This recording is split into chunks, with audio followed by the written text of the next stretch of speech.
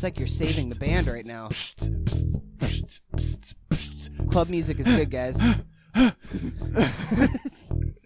Another We mic bought the bought the mic. Another mic bites the dust. All right. Another we bought. we bought a mic. Are you hanging at the edge of the mic? Mics are good too. Oh. Man, I miss improving the. Should we do that was again? great. Nope, that was perfect. Hello. That was perfect, guys. Welcome to We Bought a Mic. That was the best one yet. What's the lyric, though? I am Ernest Calderon. I am Hunter Mobley. And I'm Drew Dietzen, and as you can guess, this week we watched Overlord. Yeah. Epic. As we all know, Queen hunted Nazi zombies, and they were very good at it. They were the best at it. They were legendary Nazi hunters. Yeah. Fucking epic. I really would have rather watched a Cloverfield version of Overlord than the movie that we watched today. But you know what? Here we are. We've laid in the bed that we made. So, as the expression goes. Yeah, yeah. We'll get to that review shortly, but before then, let's get into a little bit of news. We've got a Breaking Bad movie in the works. So this is gonna be a TV movie, guys. I don't know if you knew this. So there have been talks of a Breaking Bad movie for a long time, and they decided to go with it like 5 years later. And it's going to be on AMC, a TV movie about, spoiling the end of Breaking Bad, but it's about Jesse, because that's the meat of what the story that was not over when the show ended. Obviously, it's not going to be about Walt, but like, at first I was thinking like, fuck this, and then I was talking to a coworker, and he had just finished rewatching, and we were just kind of reminiscing about like almost every episode, because that's the thing about Breaking Bad is almost every episode there's a thing that you can be like, oh, dude, the box cutter or something like that, and everyone's just like, oh shit, man, dude. And in talking about it, particularly the end of it and how Jesse just gets away and it's like, well, what happened? I kind of got excited about this, even though it's a TV movie 5 years after the fact. My immediate reaction to this is fuck this. Yeah. Because that Jesse finale is so perfect. Like, I just want him to be okay. And we know that in order to have this be an effective, dramatic story, he's not going to be okay.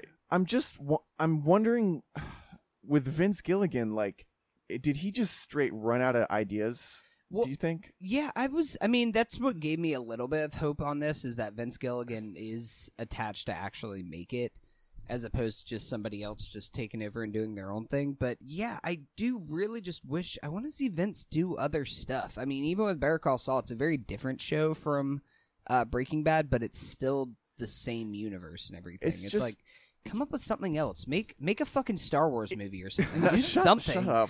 Just do something different. If anything, this gives me seeing Better Call Saul gives me hope that this is going to be good. Like, I feel like the 4 seasons of Better Call Saul have earned Vince and his crew the right to make this movie. Yeah, that's the thing. It's going to be good. Regardless of if we want it to exist, it's going to be a good movie. Like, it's not like he's just going to put out a shitter of a movie. Right. Obviously. It's just, like, I mean, it's easy for us to say, like, come up with something else original, but, like, a home run pitch, like Breaking Bad, doesn't, like, come around. Mm-hmm. Like, that is the rarest thing.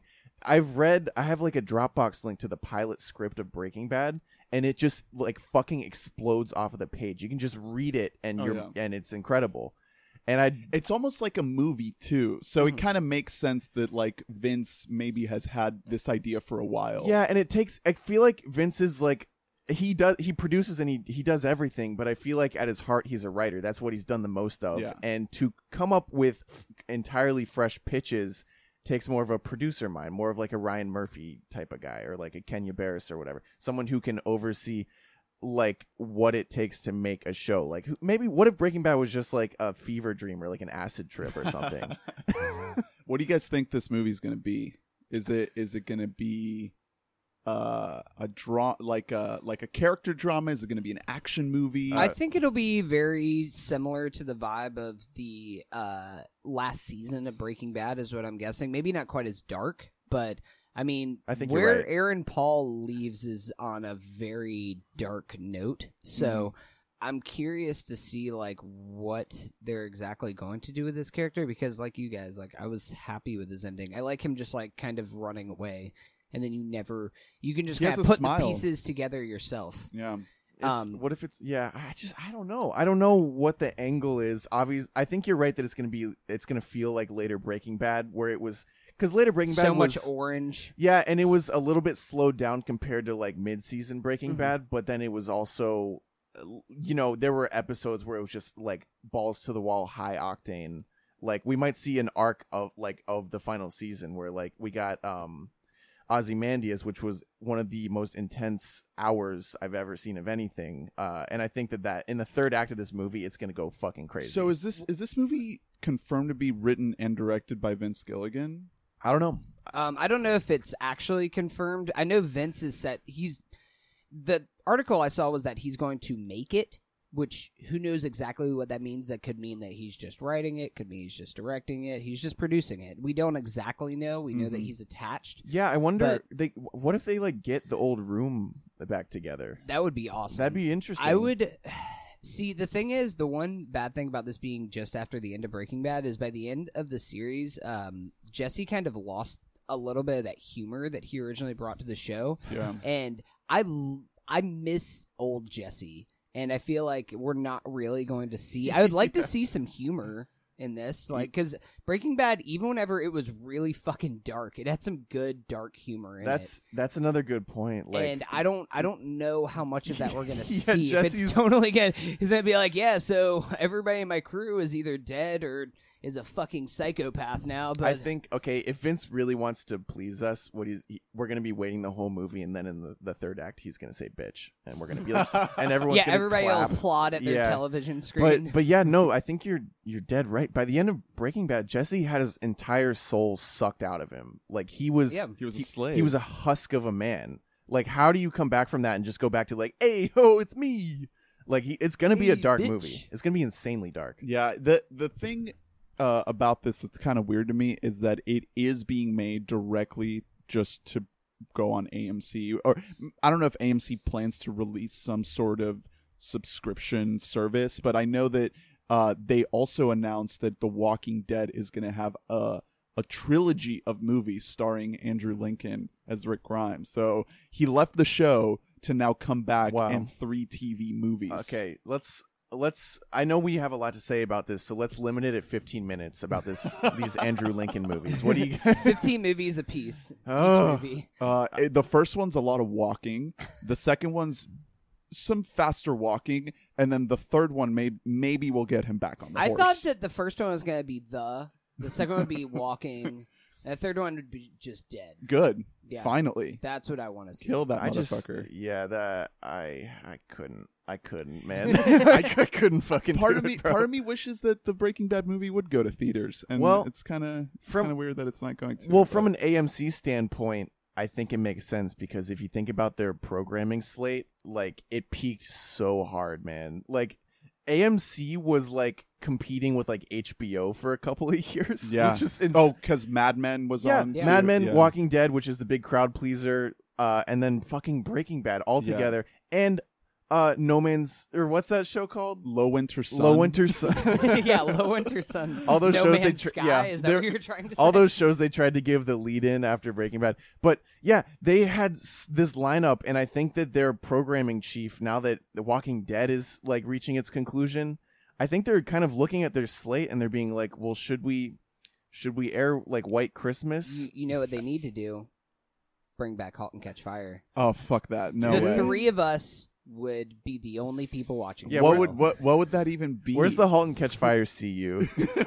I want to see like fever dream 2-hour movie that's just Scoot No, give like me dying. no, give me a Toby Huss prequel. Oh shit! Yeah. Yeah, I want to see Lee Pace and Scoot McNairy in like a deeply, like strictly sexual relationship, I want to see. and Toby Huss is in can we get, love like, with Scoot. I want to if say they like reboot Cheers, can we just get Lee Pace and Scoot McNairy in that cast? I just want to see Lee Pace in the Ted Danson role. yeah, that works. No, that doesn't. No, he's too like melancholy.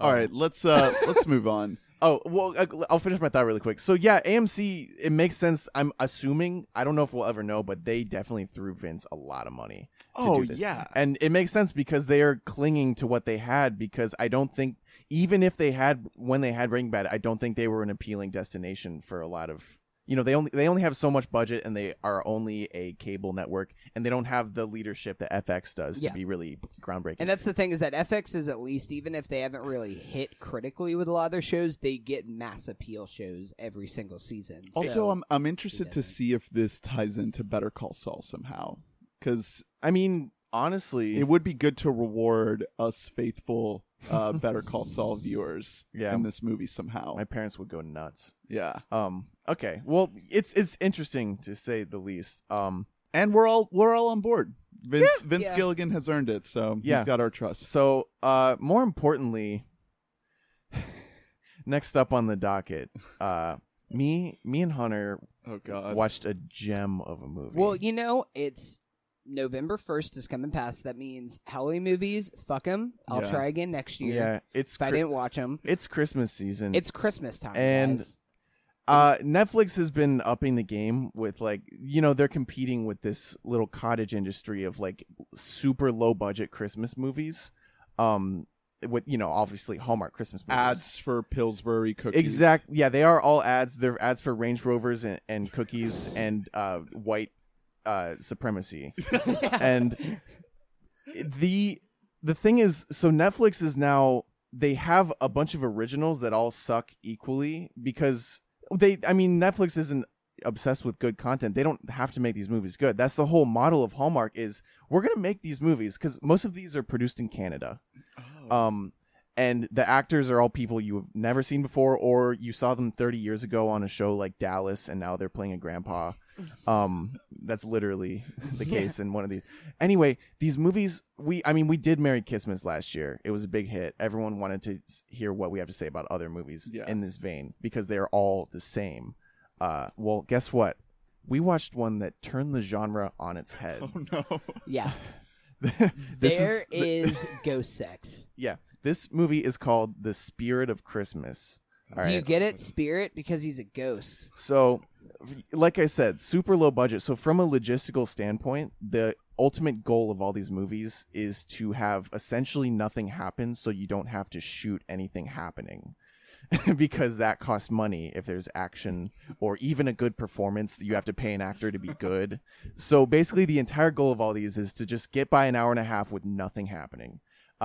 This movie is a little ambitious. It is about a lawyer, an ambitious workaholic female lawyer who is only married to her job and has trouble with men. It starts off with the dating scene in the beginning is pretty unbelievable. They're sitting there with 2 glasses of wine. Yeah, Each of them have they 2 each glasses. have a red and a white wine at this table. As you do when you like go I out to said, dinner. yeah, every aspect is as low budget as possible. So some set designer just had never been to a nice restaurant before, and he was just like, "Yeah, I guess they just all, I don't know." They're like, I want one of both. And basically, she's with this really nice guy who's her boyfriend, and he's like, "Yeah, I feel like you're an amazing person, but I don't bring out that loving side of you."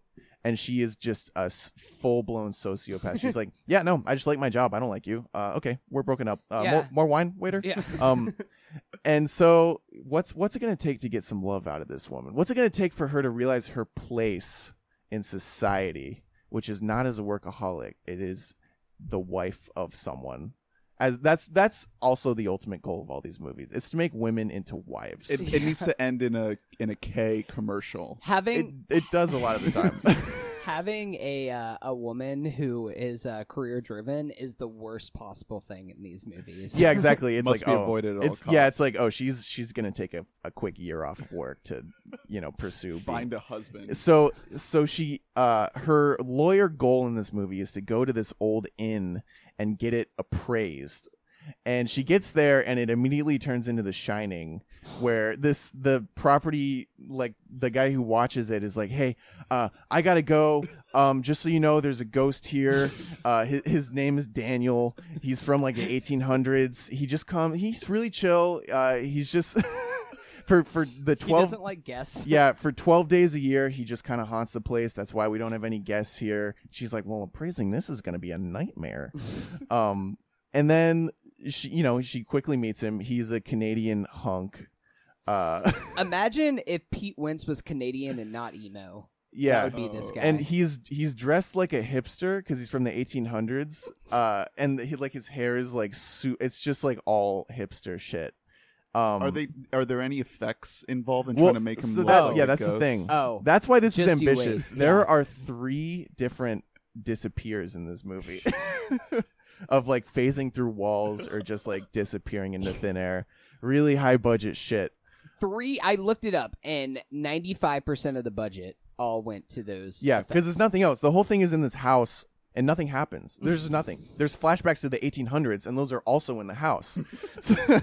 So it's just her finding out, like, she's trying to figure out, why are you a ghost? Why are you here? And he's like, I do not care about that. I am just simply here, and I'm going to play the piano, and leave me alone. Okay, so while we're talking about that, the woman who plays Kate, the attorney, is Jen Lilly, and she's fine. Okay, she's yeah. okay. That's the other trend with these movies. I've watched a few in the past few days because they're funnier than anything I've ever seen. The woman is always doing an all right job. The leading lady is never the problem, and then the man opposite her, there's 1 or 2 things critically wrong with him. Like either it's he looks pretty good, and then he starts talking, and it's the worst voice you've ever heard, or like every line read he's just absolutely blowing it, like Cavill style. Like there's something like desperately wrong with these people. That's why they're in these movies. So he also so the screenwriting is pretty luminary, I would say, is a good word. Because the goal of the writer here is to figure out what people talked like in the 1800s, and what they came up with is Sheldon from The Big Bang Theory. That's what they think, because everyone in the 1800s in this, they don't have an accent. They just use bigger words, and they don't have emotions. That's all. Everyone in the 1800s was just like on the spectrum. Wait. And smart. Drew, you have to give your log line for this movie. Oh yeah. I'm gonna get into the business of writing these movies. He's been viciously checking ZipRecruiter Yeah. and Monster.com to see if there's an opening at Hallmark for writing log lines for these movies. I will move to Vancouver for this. Here's the log line. He doesn't believe in love. She doesn't believe in him. This winter, the spirit of Christmas. I couldn't even tell you beyond that. I couldn't really tell you what happens. It's unbearable. I couldn't recommend it enough. It's on Netflix. The Spirit of Christmas. This is, I will say, I have also seen a number of these Hallmark movies, and this is genuinely about as good as a Hallmark Christmas movie can get. That being said, it's still a terrible movie. It's great, But- though. Oh my god, it's great. The movie opens with a fucking murder sequence. Like, it's Is there blood? You know when you bash somebody's head in and it's like a scraped knee? That's about the Yeah. amount of blood that they get. Yeah. They used all the effects on the disappearing. They didn't have enough money for fake blood. It was really bad disappears too. These are the movies that give me hope as someone who would possibly like to make films, because I made a really trash short film this a few months ago with you guys, and my entire goal in making it was to make it as easy to shoot and execute as humanly possible in 2 hours. Yeah. That's what these movies are. It's literally that. It's like, how can we have, we're allowed to have this in for like 10 days, and we have $12. No script. Yeah, it's unbelievable. And these make gangbusters. It is such an interesting little cottage industry. Well, not just the money that they make, but the propaganda that they spread too. Yeah, they're always selling pretty luxury car brands. They are always selling whites. They're that's Sell those whites. That's dead true. They are. I read an interesting article once, and it's very true. because it's about how, some people want politics out of their TV and movies. Every single piece of content is political. But if it doesn't have like a political message that's like radical, people don't think it's political. No. If it's just upholding the status quo, that's also a political message. That's what these movies are. These movies are telling you, if you are a working woman, you need to get a fucking man. Your job is not enough. You need to decorate your house Yeah. full of Christmas decorations. Yeah. Stay home and fucking cook and clean. Yeah. And if you're a man, you need to die tragically. And for 12 days a year, play the piano at and an be inn. an asshole. Yeah, with he's- no sense of Dude, decency. it's amazing. This would have been a great movie for us to do audio commentary for, because there's so many like little things in this movie that's just like we always talk about They Came Together. That's probably the movie that we talk about the most, but that movie is just like the greatest movie ever, especially after watching something like this. Yeah. Because the boss is just like, if you come back here by Christmas Eve, then I'll give you that corner office spot and a promotion. Yeah, the Dick Ricker And account. I'll give you the Dick Ricker account. and she has to choose. She's just like, do I put my career, which I've always put ahead of my love, or do I go see this man for his last day on Earth before he disappears into Ghost Town again? What will I do? Yeah. On that note, speaking of propaganda, the day after this, I watched Christian Mingle, the movie. Okay, so I'm curious because I tried to start this movie, and then there's a guy named I forgot his name, but it's like the worst fake name that I've ever heard in my life.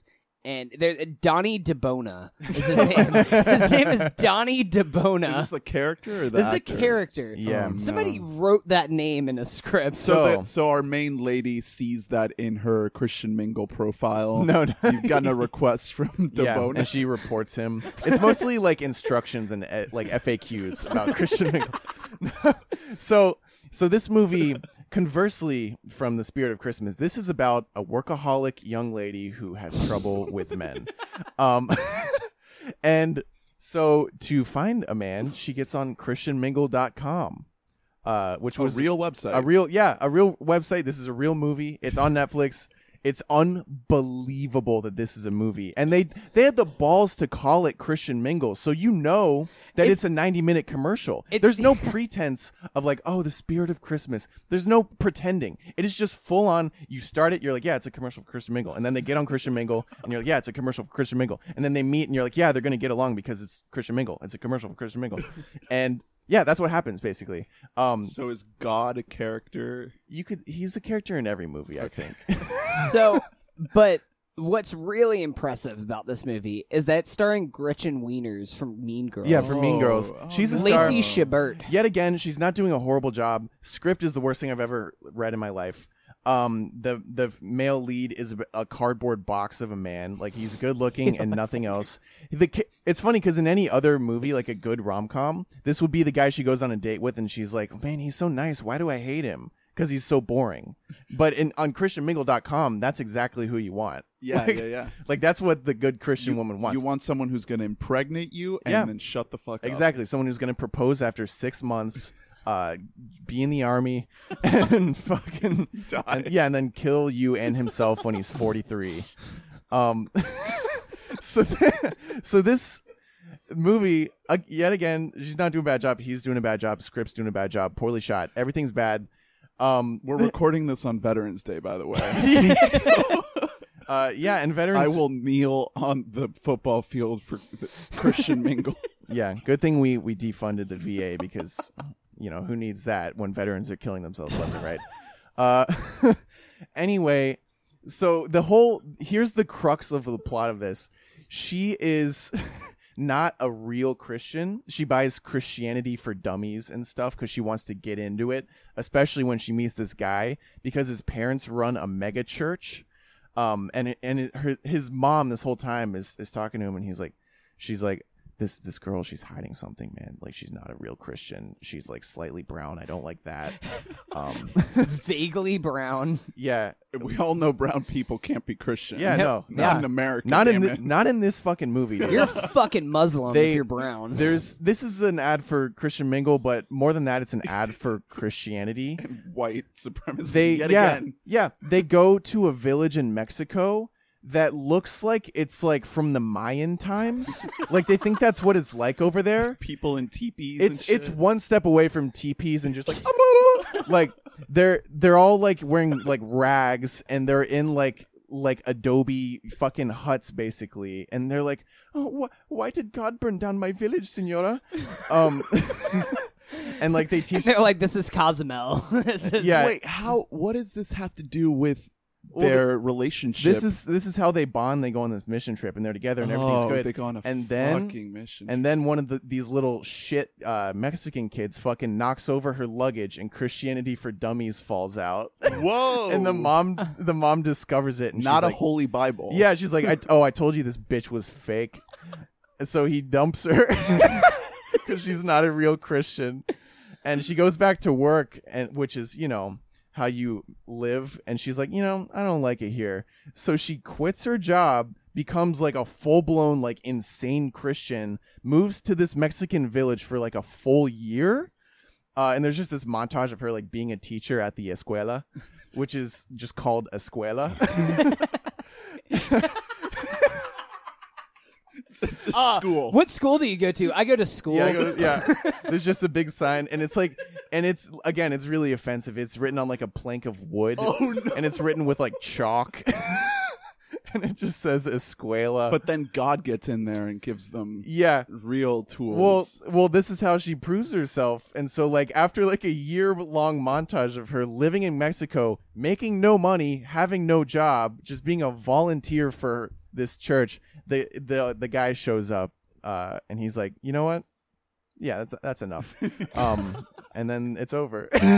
Beautiful. So I have a few things. One, the reason why I didn't finish this movie is an hour and 50 minutes long. Yeah. This is a nearly 2-hour ad for Christian Mingle. Spirit of Christmas is like an hour and 20 minutes. Yeah. You're in and you're out. As soon as you're just like, God damn, this movie sucks and it's so long, you're only 15 minutes left. At that point, you might as well finish. Right. Yeah. But Christian Mingle is like almost double that length. It was amazing. That sounds...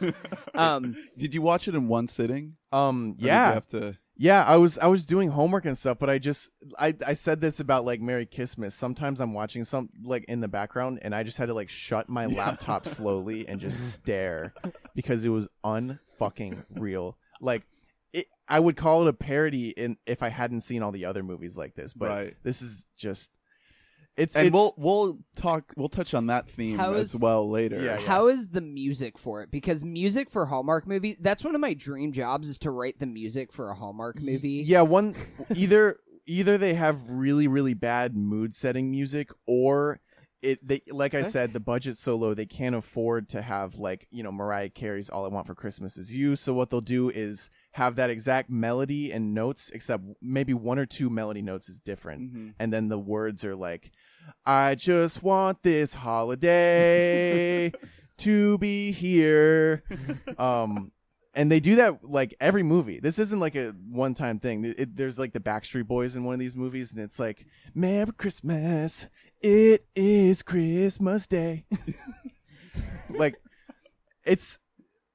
I think it's more entertaining than probably 90% of the comedies that I've seen, if I'm being honest. Particularly comedy movies. I don't really like most of them. These are more funny. These are hilarious. Because they're trying. Yeah, they're trying. That's what makes it that much better, is that these people thought that they were like making a statement. They're like, yes, or not even a we're statement, going to but increase the amount of people registering for ChristianMingle.com after they see this movie. I did register Republican after watching. Oh, good. Oh, okay, good. Good.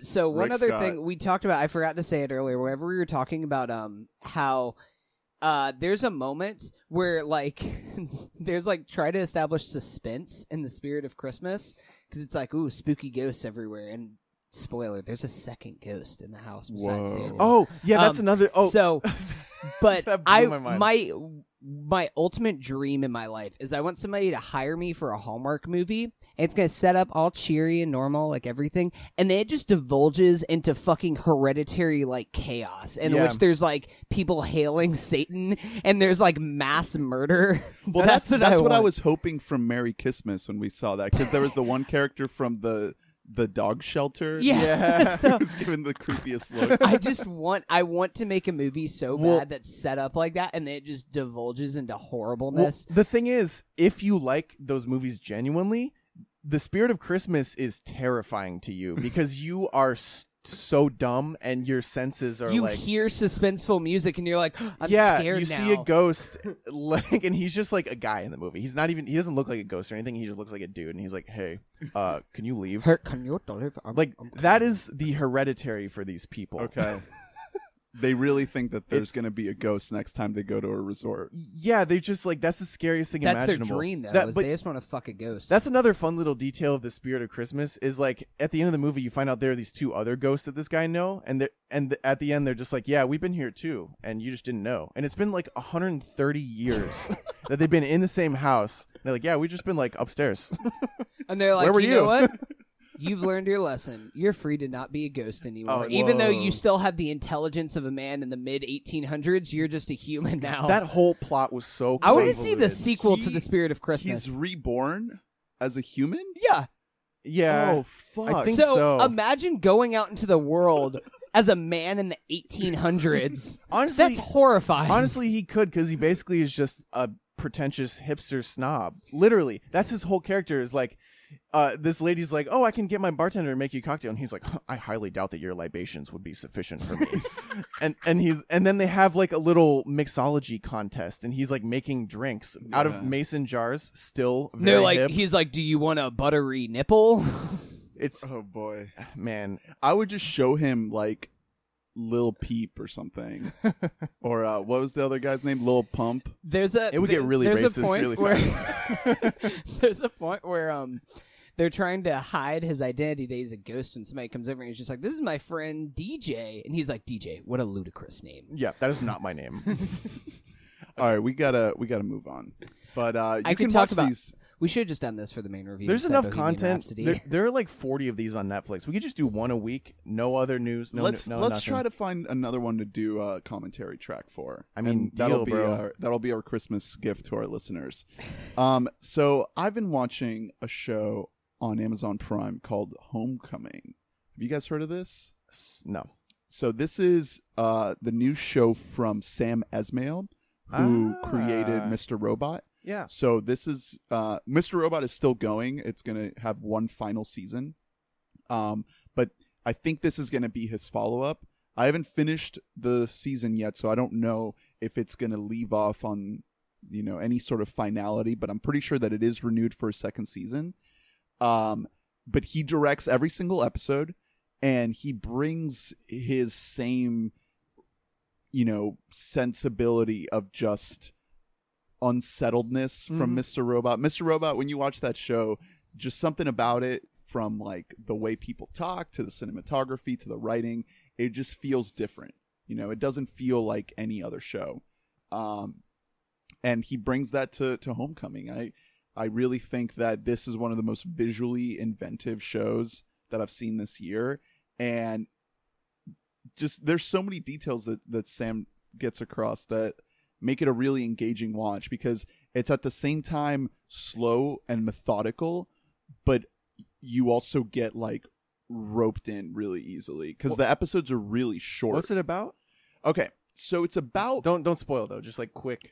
it's about Julia Roberts plays a I guess kind of like a psychiatrist, a therapist of sorts, who works for this agency called Homecoming that is being contracted by the U.S. government to assimilate veterans back into society. Wow, So- that show name is probably not good. Then it's very misleading. Yeah, no, it is. It is. And, like most things on Amazon Prime, it just gets lost in the shuffle because their Yep. fucking UI is trash. Yep. Yep. Terrible. But I really recommend this show, guys. good? It's fucking great. How does it compare to Mr. Robot? It might be better just because Julia Roberts is an amazing actress. Like, she brings so much out of this. And then the ensemble is great, too. You've got Bobby Cannavale and... I do love me some Bobby. Yeah, he's absolutely great in it. I forget the names of the other guys who are in this. there's this one guy who is very that guy. His name is Shea Wingham. Shea Wingham. He was in Boardwalk Empire. He was in Fargo, the new Fargo, the show, not the movie. I don't know if you guys recognize from anything else. He was in Wolf of Wall Street, Silver Linings Playbook. He's just one of those like really solid, consistent, good character actors.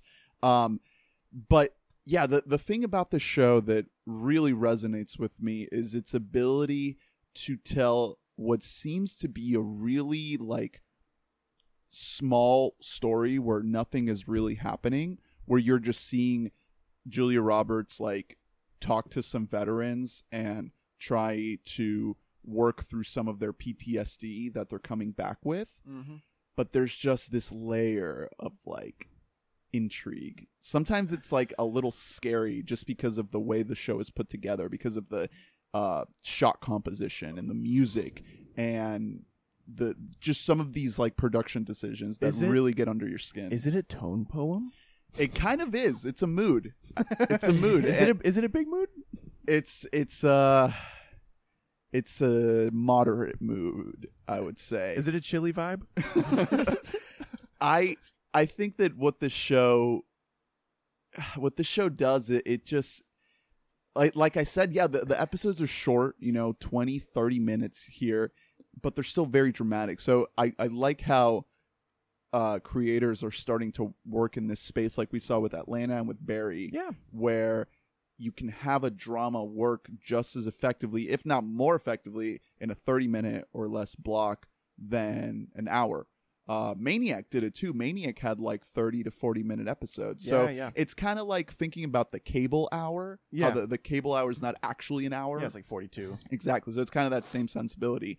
But yeah, I just found myself like really into this show, and it's very slow, but with the episodes being so short, you're just ready to get to the next one, because the way each one ends, as soon as those credits start up, you're ready for the next episode. And the shot composition, there's two timelines, so it jumps between like the present and the future, and the way the future is communicated, it's kind of like the A24 aesthetic of the 4x3 of the square look, but it's like even more exaggerated. It's almost like a vertical phone look. It's not quite as narrow. It's not quite as narrow. It's more like it's a little bit wider than that. And at first it is a little jarring, but Esmail finds really creative ways to make that look kind of flourish. Just the way the camera moves. There's these long takes. There's a lot of like bird's eye over the top shots and really intricate like dolly moves and crane moves. So just from a cinematography standpoint, it's really inventive. And then you add in this sense of like intrigue and suspense. It gets very Hitchcockian at times. And then the performance is like really, really grounded. Because for long stretches, we're just in a room with Julia Roberts talking to the main guy, the main like veteran. He's played by Stephan James, and just kind of getting this dynamic going between the two of them. And there's so many layers to it. And then you have Bobby Cannavale as her supervisor, and the way they communicate that is great too, because it's this split screen look where they're both on like headphones on their phones, but you see both of them. I just think that this might end up being one of the best shows I've seen this year, just because of how just creative it is, and Esmail's style is just something that really resonates with me. I'm a huge fan of Mr. Robot, so I was already going into this with high hopes, and it's really, really delivering. So I've seen pretty much the whole season. I've seen 7 out of 10 episodes, so I'm almost there. Mm-hmm. And there's this like dark underbelly. It's slowly revealing itself. Okay. So I'm starting to... there are seeds planted in the first couple episodes, but now that I'm almost to the end, I'm seeing that not everything is quite as it seems in this facility. Does it have similarities to Sharp Objects? Because you used a lot of these same descriptors. It is very similar. Yeah. But Sharp Objects was very kind of erratic with its editing style. That's kind of what sets it apart from most shows, is how it just flashes you from the past to the present and back in a seamless cut, and the way it plays with like memory and trauma that way. This show doesn't really put you in the head of our characters like that, like how we're in the head of Amy Adams in Sharp Objects. But it's still very effective with its tone and its mood. So I really Homecoming recommend it. on Netflix, you said, right? No, Amazon Prime. On Netflix? Amazon. All streaming sites are actually is Netflix. What's really funny is like Amazon Prime's UI is so bad. It's horrible. They're working on it though. They've tweaked it. Like when you say something's on Amazon, I instinctively am like, probably not gonna watch it. Yeah, just because I how hadn't bad their I hadn't interface watched anything on Amazon in a long time. Yeah. But I really wanted to check this out Yeah, just because of Sam Esmail. Yeah, yeah. And I've heard incredible things about the show. Maybe I'm just a lazy fuck. It's just like when you say that, I imagine that I have to like walk another mile to find the remote or something. You know, it's like 2 more clicks Hunt through the internet. It's just looking at an ugly web page. Yeah. It's really not that Also, bad. the fact that Amazon doesn't get enough along enough with Google to enable a Chromecast option from their app, it's like That's crazy. So frustrating. oh, I hate it. That's pretty crazy. Yeah. Yeah, but I will say, I mean, it's on the PS4. So. Yeah, no, I was gonna say that their interface on like consoles and stuff like that, and on smart TVs, Oh yeah, it's the so same. much. It's the same as the other ones. Well, I mean, yeah, it looks so much better than. But if you're going like on a computer to look at it, then it looks disgusting. Or even It- the phone. Yeah, I've never tried to watch Prime on my phone, but I can imagine. I would say try to not watch this on a phone. It lends itself better to a bigger screen. Is there anything you would makes sense. recommend watching on a phone? Big Mouth, That's true. BoJack. Yeah. BoJack, yeah, You can watch shows that aren't um, really like You can watch div- cartoons. I've on been a phone. watching The Good Place on my phone, and They're not really visual things. Then it's not like a huge Yeah. detriment to watch. by the way, are you guys at all? Do you guys want to talk Good Place at all? I'm Or not, am I not haven't watched caught any up. more. Not Yeah. caught up. I will say this new season is not really doing Dude, it for me. I've been thinking, and like that show is good and watchable, and I enjoy it, but I want it to be better. Like Even though it's like better than most shows. yeah, they just like they have Ted fucking Danson. They have an amazing ensemble. They have the best writers' room of almost any show, and so why isn't it the best comedy? I don't think it's the best comedy. there are moments where it's brilliant. I mean, I'm waiting because there were moments in season 2 where I was kind of questioning it, and in then one. it brings you back in. So Yeah. I'm kind of waiting for that Yeah. moment. Again, I haven't really caught a year farther ahead Yeah, than the rest of us. I mean, are, but yeah, that is so true. It always, but it shouldn't lose you in the first place. Like Right. season 1 was a separate thing because there was a huge twist, but like there are shows that you're just on board for all the time, And every episode is Yeah. great. Yeah. Yeah, I don't know. It's just because I was thinking about on paper this show. It's like if you were assembling like a team. I've been playing a lot of NBA 2K. Like this is the perfect team. Like this is like assembling the Warriors and them just getting like 50 wins instead of 60. It's like where's the? I don't know. And this new season, it's all been on Earth, and spoilers, but now that the characters know basically everything that happened in seasons 1 and 2, we're starting to get like, I don't know, these scenarios that could be done a lot better with that premise. Yeah. With Yeah. them kind of being aware of the events. And I just wish it was better, because all we're getting is them going back and rekindling certain relationships. Like we get Jason meeting his father, we get Tahani going back and hashing things out with her sister, and then we get Kristen Bell's Eleanor going back to see her mother. Yeah. So it's like, yeah, it could be. There are moments of dramatic resonance where like we do get these heartfelt moments with these family members, but I don't know. I just think it could be a little Couldn't stronger. Couldn't it be better? Like, I almost feel guilty for even saying that because like we're lucky to have such a high concept network sitcom, Right. but sometimes it feels like there are too many moving parts. But I mean, yeah, and that's one of those things. I mean, where I don't think that's necessarily unfair. Like, I mean, there's certain movies that, like, for example, like I had that feeling whenever I saw Annihilation earlier this year, where it was like, yes, okay, this is a great movie, but I just feel like it could have been so much better with the team that was behind it. Yeah, And I feel like Didn't that's fulfill its it didn't. potential. Yeah, exactly. And I feel like that is, you can't necessarily knock it on an individual basis, but you can have that kind of reservation Yeah. about it. Just like I feel like this should be a masterpiece, and it's Yeah. just not. One- It's hit that level. Though. it gets It- there, but it's it gets it's those highs, but it's unsteady. not consistent. Yeah, Which is a lot to ask for. but it's Yeah. I mean, with this group behind it, it's not too much to ask for. Okay. Because Mike Schur has hit that mark before. Constant greatness. Yeah, there are stretches of The Office and Parks and Rec where every single episode is just a fucking Yeah, I would home say run. seasons 2 through 4 of The Office are all cylinders, balls out, 10 out of 10. And it sucks that that's his watermark. But shit, man, like part of me thinks he should have moved to streaming with this show. They would have been able to do. They would have been able The to. show might higher have lent budget. itself better to having kind of episode after episode, just like, oh well, that one episode was kind of a drag, but okay, the next episode starts. Yeah, and it's so plot heavy that it would be easier to remember. You wouldn't have to have these like the stupid little recaps. Yeah. You would just remember what happened.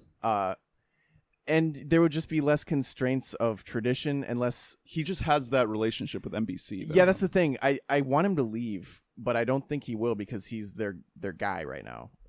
Is there a scenario where The Good Place is able to finish its run out on Netflix or Hulu? I think it has to get canceled for that to happen. Yeah. have like a community kind of thing. Yeah, and I don't know how Yeah. it's doing, but like I know that it's like they wrote it into the show, like they explain it, but I get like slightly pissed off whenever someone says forking in that show. Like I get that it's a joke and they're like, "Oh yeah, you can't cuss because we're in heaven," but like it still annoys the fuck out of me. It's dwindled down because now they're on Earth. Yeah. And I will say, this newest episode that just premiered this week, they do this thing where like the very last moment of certain episodes, they just make you want to watch the next one. So there's this scene that closes out this newest episode where I'm like, well, holy shit, it's gonna. I'm still in, like it's just this reveal that's like it just gets you going, like what the hell is how is this gonna play out? That's what I'm saying. It's still a good show and it still keeps you, but it almost loses you a few too many times for me. Yeah, I want to next week. Maybe we can in the next week we can catch up on The Good Place and Always Sunny, which just I've been wrapped trying to up. marathon it. By the way, it's fucking great. Yeah, It's so Really? fucking good. Even with no Dennis or limited Dennis, no, right? he's been in every he's episode I've seen so back, far. yeah. I've heard the shooting schedule was weird, and a lot of time he wasn't actually there, or they only had him for like an hour or something. Okay. They just throw him in there. Yeah, Scene. no, I was just worried about that because he's my favorite character. it's been really solid. Like they did an episode where they redid the beer drinking challenge on the plane. That was my Uh, least favorite episode that I've seen. Well, this yeah, season. because we didn't Yeah. have our main crew in there, but I still thought it was great. Then there was another one where it was like time's up for the gang, and they go to this seminar, this like sexual harassment seminar, and they fuck shit up. And then there was another one that I just saw where Dennis remember when he blows up his car at the end of last season? Yeah. He wants to get a new one, and it's like this whole thing about like what the it's a Range Rover, right? Yeah, I think yeah. what it means to him, how important the range is to him, and why it That's can't be pretty any funny. why it can't be any other car. Oh, that's good. Okay. But we got to catch up because I heard the finale is like Yeah. absolutely outstanding. I've been watching through the whole thing again. I'm on season 5. Oh actually. shit, nice. On Hulu? Yeah, it's made me realize that I think it was at its strongest kind of in the Office area of like 2 through 5. And then after that, it's still a great show, but it's extremely self-referential, where like whole episodes will just mostly be referencing past episodes in a way that if you hadn't seen it, you wouldn't even know. with that said, it's still a really good show. Mhm. And then, I mean, obviously in the most recent seasons, it's almost just full on genre parody half the time. Yeah. Like an episode by episode, it'll be a different genre every episode, which is really But cool. it becomes more episode dependent Yeah, versus it's- the old show, the old formula it's they had. yeah, it's almost like Community now. Mm. Like it's fucking with stuff, and that's really cool. I love shows that mess around. This newest one, I don't think has been so much about genre parody, but more like topical type things. Except for this newest one about the Range Rover, that one just felt like classic Sunny. You know, like when you What it means, that it makes me laugh. That's well, funny.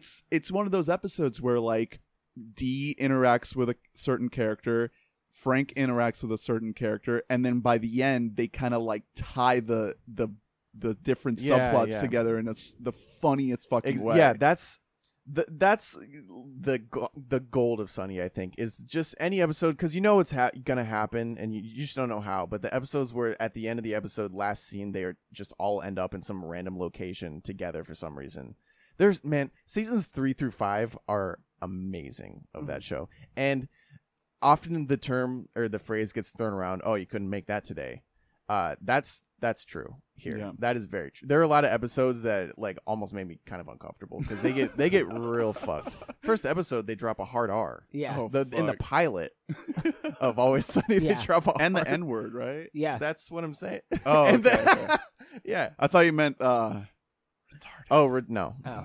I mean, there's an episode called "Dee's dating a retarded person," but yeah, they go balls out in ways that you could I not. thought do you anymore. meant Romney. Yeah.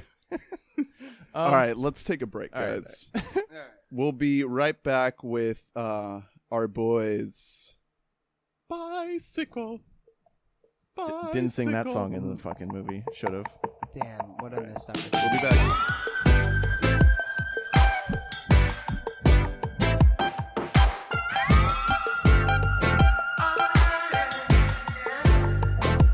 Calling the world from isolation. 'Cause right now that's the ball where we be trained. And if you're coming back to find me, you better have good aim. Thank you. Next. It's a meme. I'm so fucking grateful for my ex. She got memed. It's the hottest new meme. I haven't even heard it. It's a Well, good you've song. seen the memes. Yeah. Yeah. That's enough. One taught me love. One taught me patience. One taught me pain. Did you guys- Anime I can't go and see Do you guys want to talk about the "You're a Mean One, Mr. Grinch" song by Tyler the Creator? meme one? Is it out? Dude, I've been listening Yeah. to this song a lot. It's a bop. it's less than 2 minutes long, so I just put it on, and then like And then it ends, and then you 15 start it again. or like 10 minutes later, I'll just put it back on. It's a great song. It's a good song. It's like, what more could you ask for from a minute 50 something second song? What Brockhampton song is in the credits? I think it was Boogie. Is it? Oh, okay. Yeah. Good song choice. Pretty sure the Grinch shakes his ass to Brockhampton. I mean, Tyler was in charge of all the music for The Grinch, so it Did- makes sense that there's some Brockhampton in there. Did Seems Benedict like a fan. Cumberbatch do motion capture Yeah. as the Grinch? Do you think that Tyler the Creator wishes that he was born like 10 years later so that he could have been in Brockhampton and not Odd Future? I was thinking about that earlier because I feel like Odd Future's over. And I feel like he would have been a better, because Brockhampton's music is better than Odd Future's was. Odd Future had great great individual parts, but the music itself never really fully reached its potential. Oldie's a great song. No, yeah, I mean, they have good songs, Yeah. but it's not like Brockhampton where they are, like, prolific with, like, actual good albums. and But I stuff think like that Brockhampton never... I don't think they've ever set out to do what Odd Future was doing. Odd Future, like, they encouraged all their members to do their own shit and then come back and do the collective album. Yeah. Brockhampton's always been just the one band. Yeah, there actually wasn't that much like It's Odd like- Future content. it's It was- basically- There was the OF tape and the OF tape 2. Yeah, exactly. But mostly they just featured on each other's shit. Exactly. I don't know. I mean, it's kind of like the movie version of Queen is Odd Future, and the real life Queen is like Brockhampton, in that they don't actually break up, and that's a lie that Bryan Singer constructed while having sex with a 13-year-old. Ayo. We're back. And we're back. So All right. yeah, we supported a film made by a Hollywood pedo. So can I be honest? When the movie ended and that popped up, directed by Bryan Singer, I forgot. Like I was like, what? Yeah. Brian, are we okay with that? Is that allowed? Well, he left production last year before, like during Thanksgiving break, and they came back to finish the movie, and he just didn't show up. yeah, but so they had to hire another person to finish the he movie. still got like full on director yeah, credit. 'cause Yeah, I there's was a expecting DGA. It ends with directed by yeah, Bryan Singer. There's a straight up. DGA rule that says that if you film 90% or more of the film, you have to get credited. Well, I mean, I knew he'd be credited. I thought that they were going to split credits between him and the guy who's making, because the guy who came in to finish it, I'm blanking on his name, but it's the guy who's making that Rocket Man movie, the Elton John movie, Oh. Dexter Fletcher. He is was his the name. one that. That was the guy who came Well, I in. mean that makes man. sense, I guess, It's but like, just do your thing, man. yeah, I had just totally forgotten about that. I'd forgotten that this was the movie that he got kicked off of. And it popped up, and I was like, I wouldn't even Well, I wouldn't even also- put that at the end of the movie. Like, I would just leave it aside up. from him being a pedophile, he was also just a shitty director. Yeah. like people didn't like working Rami with him. Malek hated him. Yeah, that was for- like a known thing on set, was that they used to just like get in screaming matches Yeah, with like each other on set. I mean, before he like ditched the set, he was already just not showing up or Exactly. showing up late. Yep. So anyway, yeah, let's get into it. Bohemian Rhapsody. Starring Rami Malek as Freddie Mercury. Frederick Mercury, singer of Queen. or Farouk Balsala. Yeah. So this is basically the story of a young man from India battling desperately with a disorder that gives him huge teeth. Actually, he's from not Zimbabwe. It's coastal Pakistan? Africa. No. No? They called Sri him Lanka? Paki, but he's not from Pakistan. Yeah. I'm blanking on. It doesn't really And matter. anyway, so yeah, I mean, Freddie Mercury is one of the more interesting stars of our time. Rami Malek is a really good actor, and I think this is his first like film role, because he's only really been it's in his first. Mr. Robot. It's his first lead. Yeah. That's like significant. And he looks like Freddie Mercury. I mean, this was the right casting choice. Yeah. This was the correct choice in that he has the abnormally huge jaw. He has a very striking face, and obviously he did some body manipulation to get into this role, but he has the same body too. Like they look strikingly similar. So that's good. And I will say that he transforms himself in this role. He's like, the that's best kind part of this film. That's not even like a question. Yeah. Because I mean, whenever you think about the work that Rami Malek has done before, it's always been in very subdued roles. Like it's very, I mean, look at Mr. Robot. He It's barely like very, talks, yeah. but it's very, very like subtle role. Where in this, he is over the top as hell, and it works perfectly. He does a great job. He does a really great job. It's a method role. It's probably an Oscar role. he'll definitely be nominated. And he does it. So let's get in. Like as far as the movie as a whole goes, quick takes. The best thing that I can say is that like I can't complain a ton about the movie. I didn't hate it. I wouldn't even say I disliked it. I just didn't like it. Personally, You walked away from it like a little disappointed. Or? My expectations were super low. Honestly, Okay, yeah. It didn't strike me as a movie that would be good. There was, aside from Bryan Singer, which I had totally forgotten about, there was all this noise about how, there's the big what if of Sacha Baron Cohen was going to star and produce this movie, and it was going to be a lot darker, a lot weirder, obviously. And that got canned because Brian May and like the Mercury estate both were like, hell no, you're not going to do that. And they needed their permission, because you can't make a Queen movie without Queen songs. Yeah. And so post that, what I was expecting was pretty much, a standard jukebox movie. I was expecting a great performance from Remy. I think it delivers on what it promises, and I don't think it does anything beyond that at all. Yeah, if that makes sense. I was thinking a lot about that what if Sacha Baron Cohen scenario. I think that movie, if it would have gotten made, it would have been like the really like artsy fartsy like high drama version of this movie where you see, you know, Freddie Mercury like injecting heroin into himself and like just the party would have been like really graphic.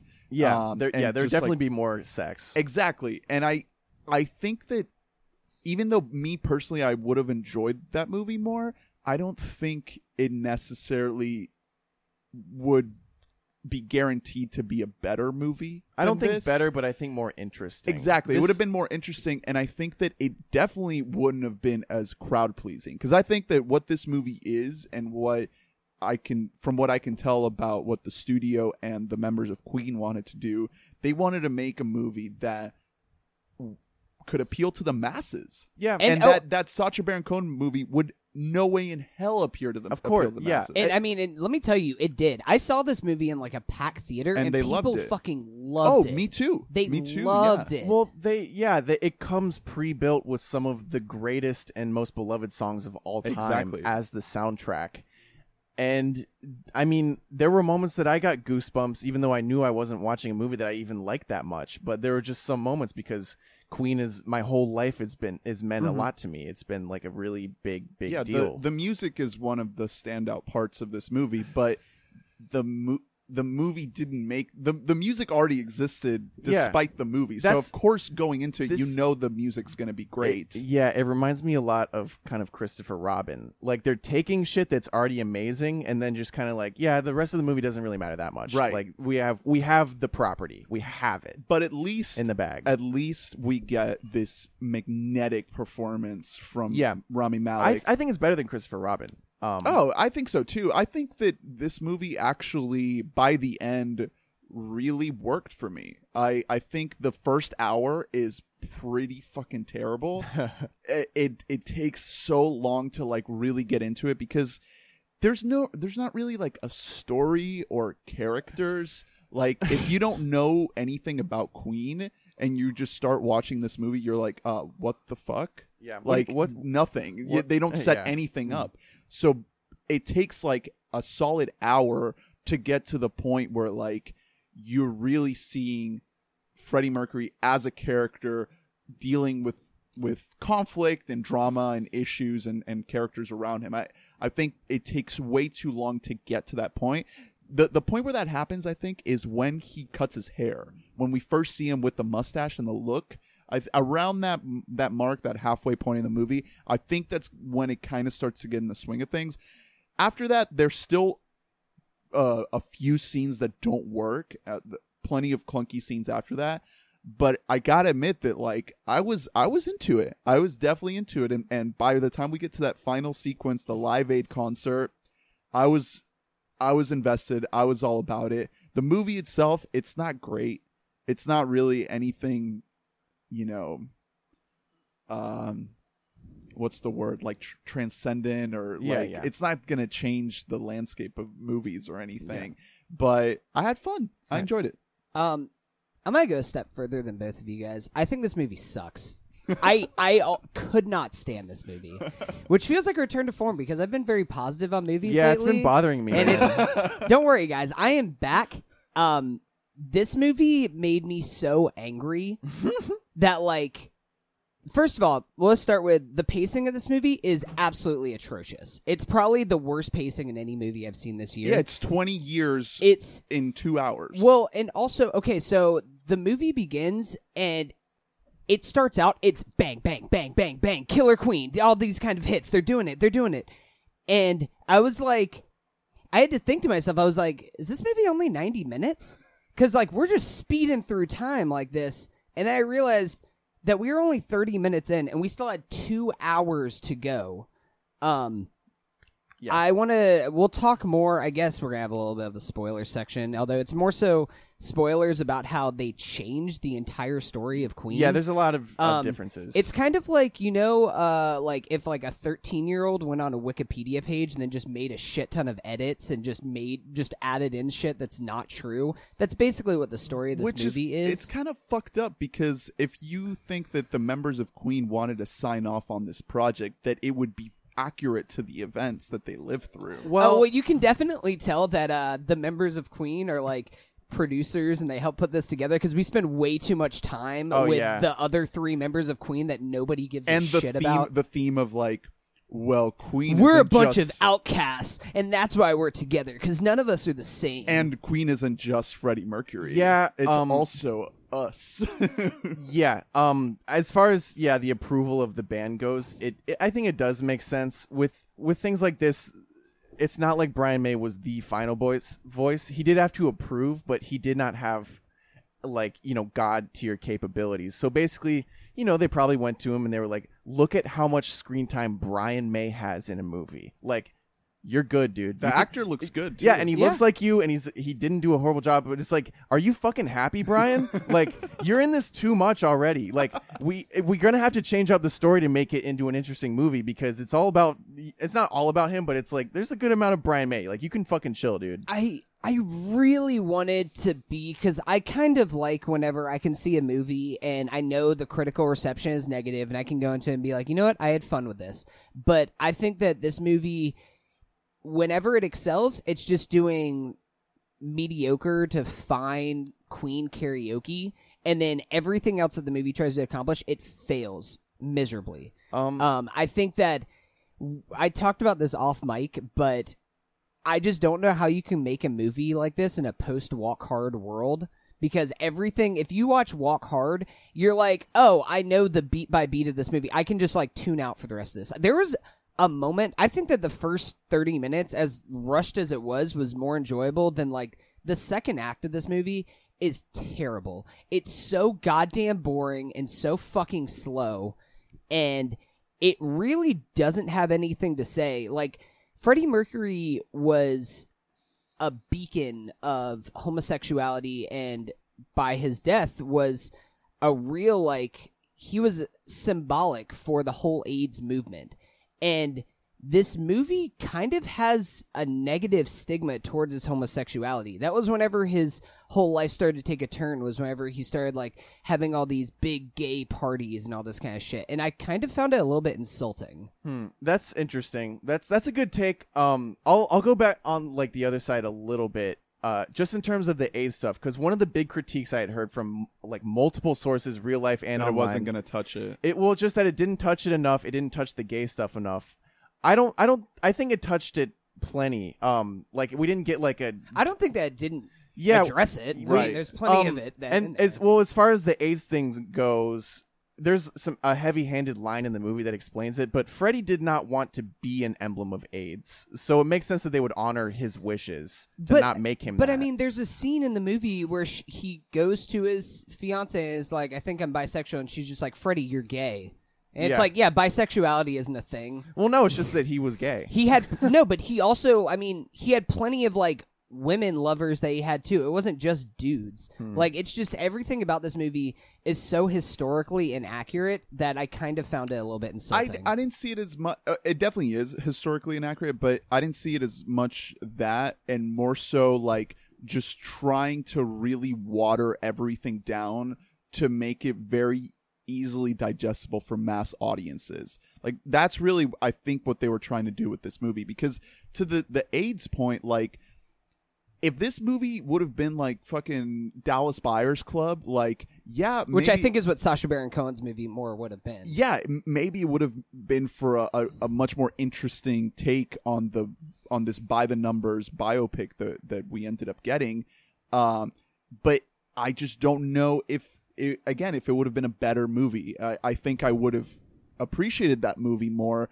But what we got here is something that, like, you can take your mom to see this movie. You can take your grandma to see this movie. Yeah. And these are people from all walks of life and all different sensibilities and levels of liberal and conservative views, they can watch this movie and not really be offended. Yeah, and the thing is also about like if it's like a Dallas Buyers Club type movie. I mean, like I said, that is not a celebration of a guy who had an extremely long life. It's not that this movie covered it in a very good way, but the movie could not just be about the AIDS because, as I said, he didn't want his whole thing to be about AIDS. He wanted it to be, hey, I'm also like the biggest star in the world. I have been for like 15 years. Isn't that cool? Well, but I think that one of the other problems I have with this movie is you have to think that there's plenty of millennials that are seeing this that didn't really grow up with Queen. Maybe their parents listened to it, but this is now like canon in the Queen universe. People are going to think that this is their story. It's like, oh yeah, Freddie Mercury, you know, the band broke up and he had that solo career, which isn't true. That isn't what happened. What happened was they took a break for a year. They all did their own solo stuff and then they just came back together. Live Aid wasn't this like, oh, this is our first performance in 3 years. Like, that's just completely wrong. He didn't go off on his own in this big dramatic move. Another thing which I heard somebody else point out, which bothered me in the movie, was that in most other biopics, it depicts this kind of, there's this huge high that you get from being a rock star, the partying life and everything else, and then eventually there's a come down to it. And it devolves into kind of chaos for the main protagonist.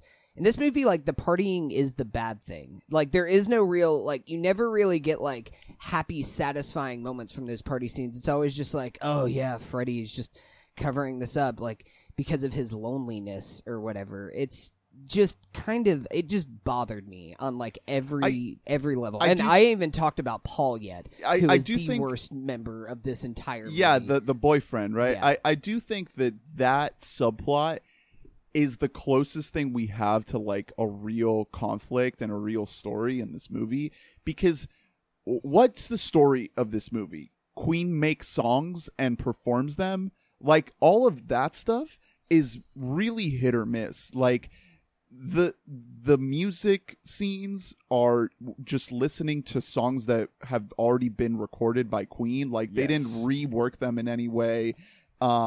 And we even have a line where they're fucking shit talking, lip syncing. Yeah, the lip syncing that scene killed me. And they're like, Queen doesn't lip sync, and then they go on to lip sync because it's actors. Rami Malek doesn't actually sing any of these songs. Like, so it's that was so stupid. Why did they include that line though? Like, why did they even put that in there? What I'm trying to say here is that the scenes where we see the band create the songs are really sloppy and messy and kind of laughable for the most part. Yeah, that's okay. So that's If they wanted to make the movie about that, it should have been good.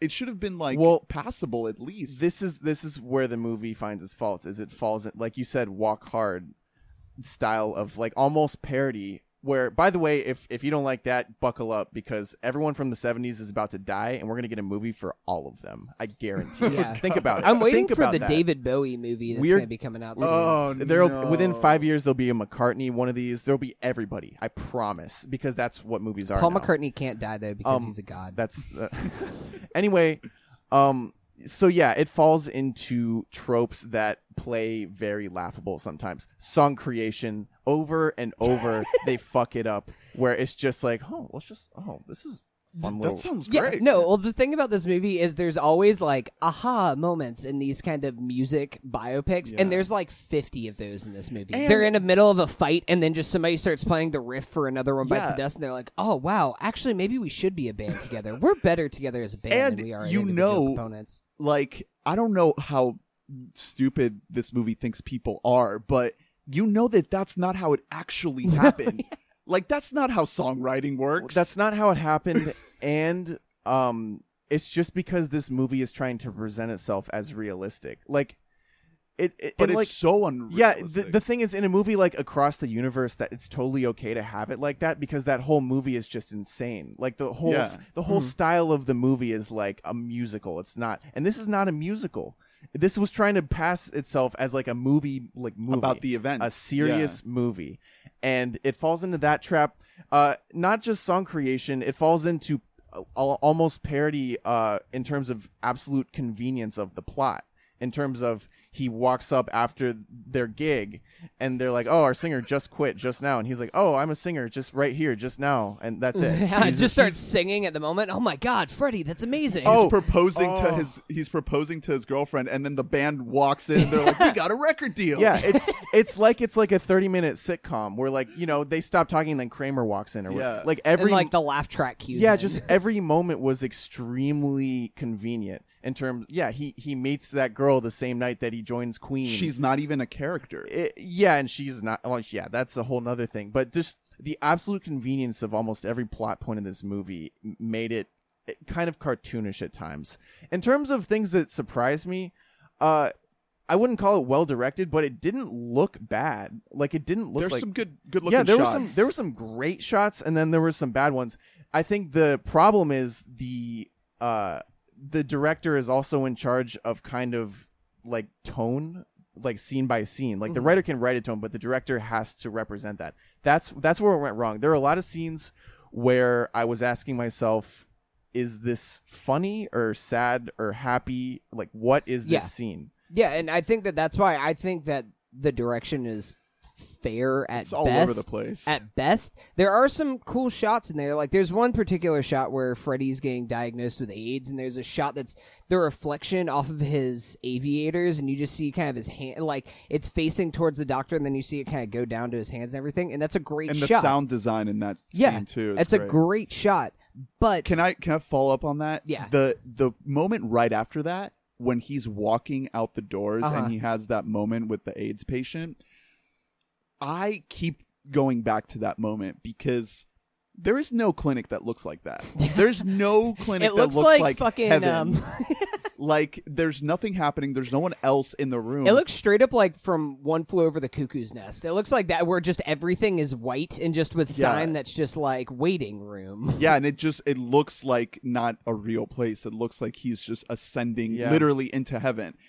But I keep thinking about that because this movie and Rami Malek's performance it's all in this like level of like heightened reality that is kind of exemplified by that scene where this movie it's trying to be real and it's trying to be grounded, but everything about it just isn't at all. That's a big issue. There's a tonal clash here where you can tell that there were fights about the direction of the movie because the movie within itself is fighting with itself sometimes. But I really liked Rami Malek's approach to his performance in thinking about that, because the way he plays Freddie Mercury, I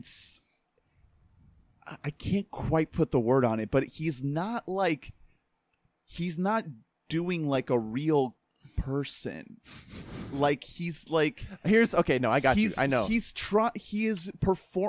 His performance is hyper aware of Freddie Mercury's like complete legendary status and the fact that like this guy was not a normal person. Yeah. And it does become a better performance and a better character once he becomes. I think you're right when he shaves the head and gets the mustache. I think it becomes much better.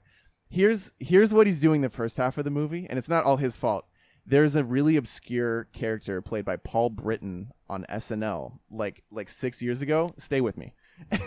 His name was Cecil, and he was a little lord, and he looks like Lord Farquaad, and he has like a guy with like a flute that plays whenever he prances around, and everyone else in these scenes, the premise of the comedy of it is like he comes into this dude's house and he's like, oh yeah, this is my daughter's new boyfriend, but then they all love him, and he's just like prancing. He's like, I want sweets. Who has the sweets? And he's like hiding and shit. And they're like, oh, Cecil, we love you, man. And they're like watching football.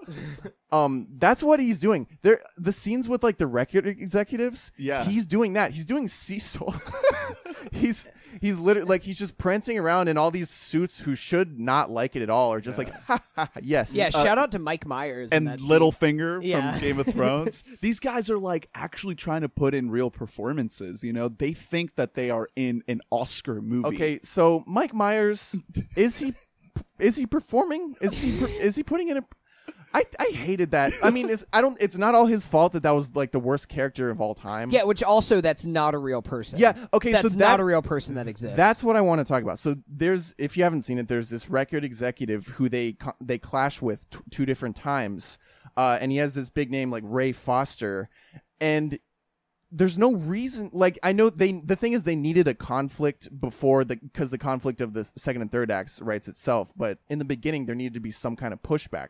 So they make up this character, and there's even a line where they're like, "You'll be forever known as the guy who lost Queen." Yeah. So I was like, like Queen will never play on the radio. Yeah, and so I looked it up and I was like, "Oh, I wonder the Ray Foster story," and he's not even real. It just feels like such an unnecessary scene because clearly Bohemian Rhapsody is one of, if not the greatest song ever written, probably the best song of the 20th century. And then you have this scene where they're just actively trying to tell the band that it's trash, that it's garbage. And it's like, just, yo, we're going into this movie knowing like how good this is. What like this is so unnecessary. the only part of that I did like was how they like. It's the performance of the song, and then like all of the newspaper like headlines about Bohemian Rhapsody right when it came out. I thought that was really cool, and they're just like, "This is shockingly mediocre." And Yeah, it's just like, oh yeah. That was actually good. that was really good. cool. yeah, that's what I was talking about. Some of the direction is great in this. Like, that was awesome. Like, that moment, I was like, wow, perfect. Like, that is such a smart little thing. Like, a lot of the graphics that they use, like even just the little text that pops up, perfectly stylized, looked great. Midwest USA. A lot of great transition shots, and then just the in-betweens are what killed me. And unfortunately, the in-betweens are what killed Freddie Mercury too, Yeah. as he says in the movie. That's really good. Yeah. Okay, so here's the other parody issue in this. On the nose foreshadowing dialogue where the issue or the shot of the men's bathroom. yeah, just Men. I just laughed at that. Yeah. so Just like, ooh, this big trucker guy seems like my first sexual experience. So- That was probably the dude that fucking gave him AIDS. He started off it on was a right wrong in the, note. Freddie Mercury gave like 10,000 men AIDS. Yeah. No, okay, so what I'm talking about with this foreshadowing dialogue, I counted probably 4 total lines where it's just I wanted to slap the screenwriter, because obviously if you're writing this movie, you know what happened, but your characters are not allowed to know because they're not psychics, and there are all these little lines that you almost don't even catch, like when he's talking to the press and this one reporter's like, "Hey, so you're with a lot of partners, it's been reported. Aren't you scared you're gonna contract something?" Like, it's like, man, it's so lazy and lame, and I laughed. And the other one that really killed me was when they're talking to Ray Foster, professional record executive, and Definitely a real person. and first of all, that whole scene was pretty bad, where Freddie's just prancing around and he puts on an opera record and he's like, "This is what it's gonna be." A night at the opera. Yeah, and then the lawyer's like, "Yeah, it should." The lawyer who would never say that. And Freddie is trying to pitch this record, and he's like, "We're gonna do it, whatever it takes. We'll speak in tongues if we have to." And obviously, like, the most famous thing in Bohemian Rhapsody is that they have nonsense words in it. Yeah. You're not allowed to do that. You are not You're not allowed to do that as a screenwriter. You're not allowed to make all your characters be like, "Whoa, how did they know that?" Like, that's so lame. But okay, so you referenced the press conference scene that they have where the reporter asks him if he's going to contract something. That scene is the worst. That is the worst shot scene of the entire movie, where they try to make this whole like drug trip, like it's all like hazy and whoa, and it's all these people talking at Freddie, and he doesn't even get to do what he wants to do. That scene was terribly shot. It looked awful. I would rather watch the Scoot McNairy like fucking fever dream that he has in his final episode than that shit. Like, Well, that looked better as being on AMC television than a movie with like a fucking $50 million budget did. It's funny because I don't think it looked awful, but it did. It reminded me of the little scene in Halloween where she's looking at the mannequins, where it just keeps switching, and it's like, you can stop switching between the mannequins and the girl. We get that she's scared at this point. That's what it reminded me of, because it's like they just kept asking questions for like a full minute, and it's like, yeah, he probably doesn't like that. And then they asked another one. He's like, yeah, he probably doesn't like that one either. Like, probably doesn't like any of these questions. So I want to get to the finale of this movie. Do we even need to do a spoiler section? We've already talked at length about Yeah, the... There's a few things that we can do for spoilers. Okay. definitely. Do you want to just go ahead and do spoilers now? Because there is Honestly- specific things with the Paul character that I want to talk about that just made me so angry. All right, yeah, we can get into spoilers. If you wanted to rate it before we get into spoilers, I could probably go for like a 6, maybe. I would go for that. Like I 6, said, yeah. I didn't like. I really ragged on this because there's a lot to make fun of with this movie, but there were plenty of moments where I was like, you know what, that was pretty Me decent. too. There were moments that kept me there. I didn't want to, like with Christopher Robin, I wanted to walk out. I didn't want to walk out of this because movie. I think with that movie there was about 45 minutes where I was like, okay, fuck this. There was usually there would be about 15 minutes in this movie at a time where I'd be like, this is pretty bad, and then they would come back. But I didn't think it was. I wouldn't call it good, but I wouldn't call it bad. I think that I would rather watch Christopher Robin 100 times straight than watch this movie again. Like I said, I really could not stand this movie. The whole middle hour of this movie just sucks. It just sucks, and it's so fucking boring and slow after we have this fast-paced start with them kind of hitting it off big, and then they go and they make Bohemian Rhapsody, and then it's just like, oh, it's supposed to be the dark times of Freddie's life, and it's just boring. They gloss over so many things, like with the parents. And... Yeah, there's just so many drop storylines in this movie. Yeah. I give this movie, I'm honestly like, I'm so far out on this movie. I give it like a 3.5. Oh. I really, this is going to be my bottom third of movies of the year. Even Rami Malek's performance couldn't even Rami save Malek saves this from being like a 1 out of 10.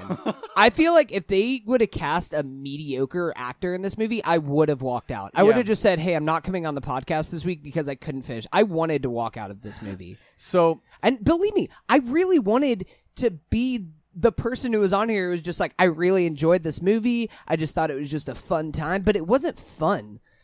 This is more pandering to audiences than fucking Ready Player One was. Ready Player One is at you least loved. Yeah, Ready Player One was enjoyable. Like, yeah, you can say it's not really original in any way, but neither is this. Whenever it tries to be original, it's just wrong. There's nothing in the worst original kinds about of it. ways. It's almost like a decent comparison to Ready Player One. Yeah, they both, where it's both just like, oh, I know that song. Like, there was a person who was down the road from me who was singing along to every Queen song. He's like, I know this one. Radio Gaga, I like this one. Yeah. But see, that's the thing. Like, it's karaoke. If you enjoyed the movie, then you're getting something out of it. Like that's what they wanted to do with this. They wanted to give the people something that's really simple and easy for anyone to enjoy. And I think that Freddie Mercury and Queen deserved something way, way better than this. Like the status, the legendary status of that guy in that band, they deserved a legendary movie too. I think that's one of the reasons why this bothered me so much is if this was about fucking like making up a story about some other musician, if it was a fucking Jackson Maine or something like that, like well, then it would Guy be... from The Star Is Born, then it would be more passable. But it's like insulting to me that they had one of the greatest bands of all time and this is the product that they put out. I think for me that explains the movie almost. Like, I really don't think it could have been good. There are too many voices that have a say in a movie like this. There are so many people who are not filmmakers that are allowed to like say no to things and have to sign off on the whole whoever's in charge of Mercury's estate, there's some lawyer that's allowed to just like veto shit. They don't want to see like a sex scene or like him injecting drugs or anything. Queen the band was allowed to have a decent amount of pull. Like, there are so many voices that like are not, their main intent of a lot of people who made this was not to make a good movie, almost, you know. And then you had all these directorial issues thrown in there. Like, this movie was just doomed to. And with that said, that's why I didn't hate it, because I already knew I thought it was gonna be shit, and I thought that it was like passable. Never gonna see it again.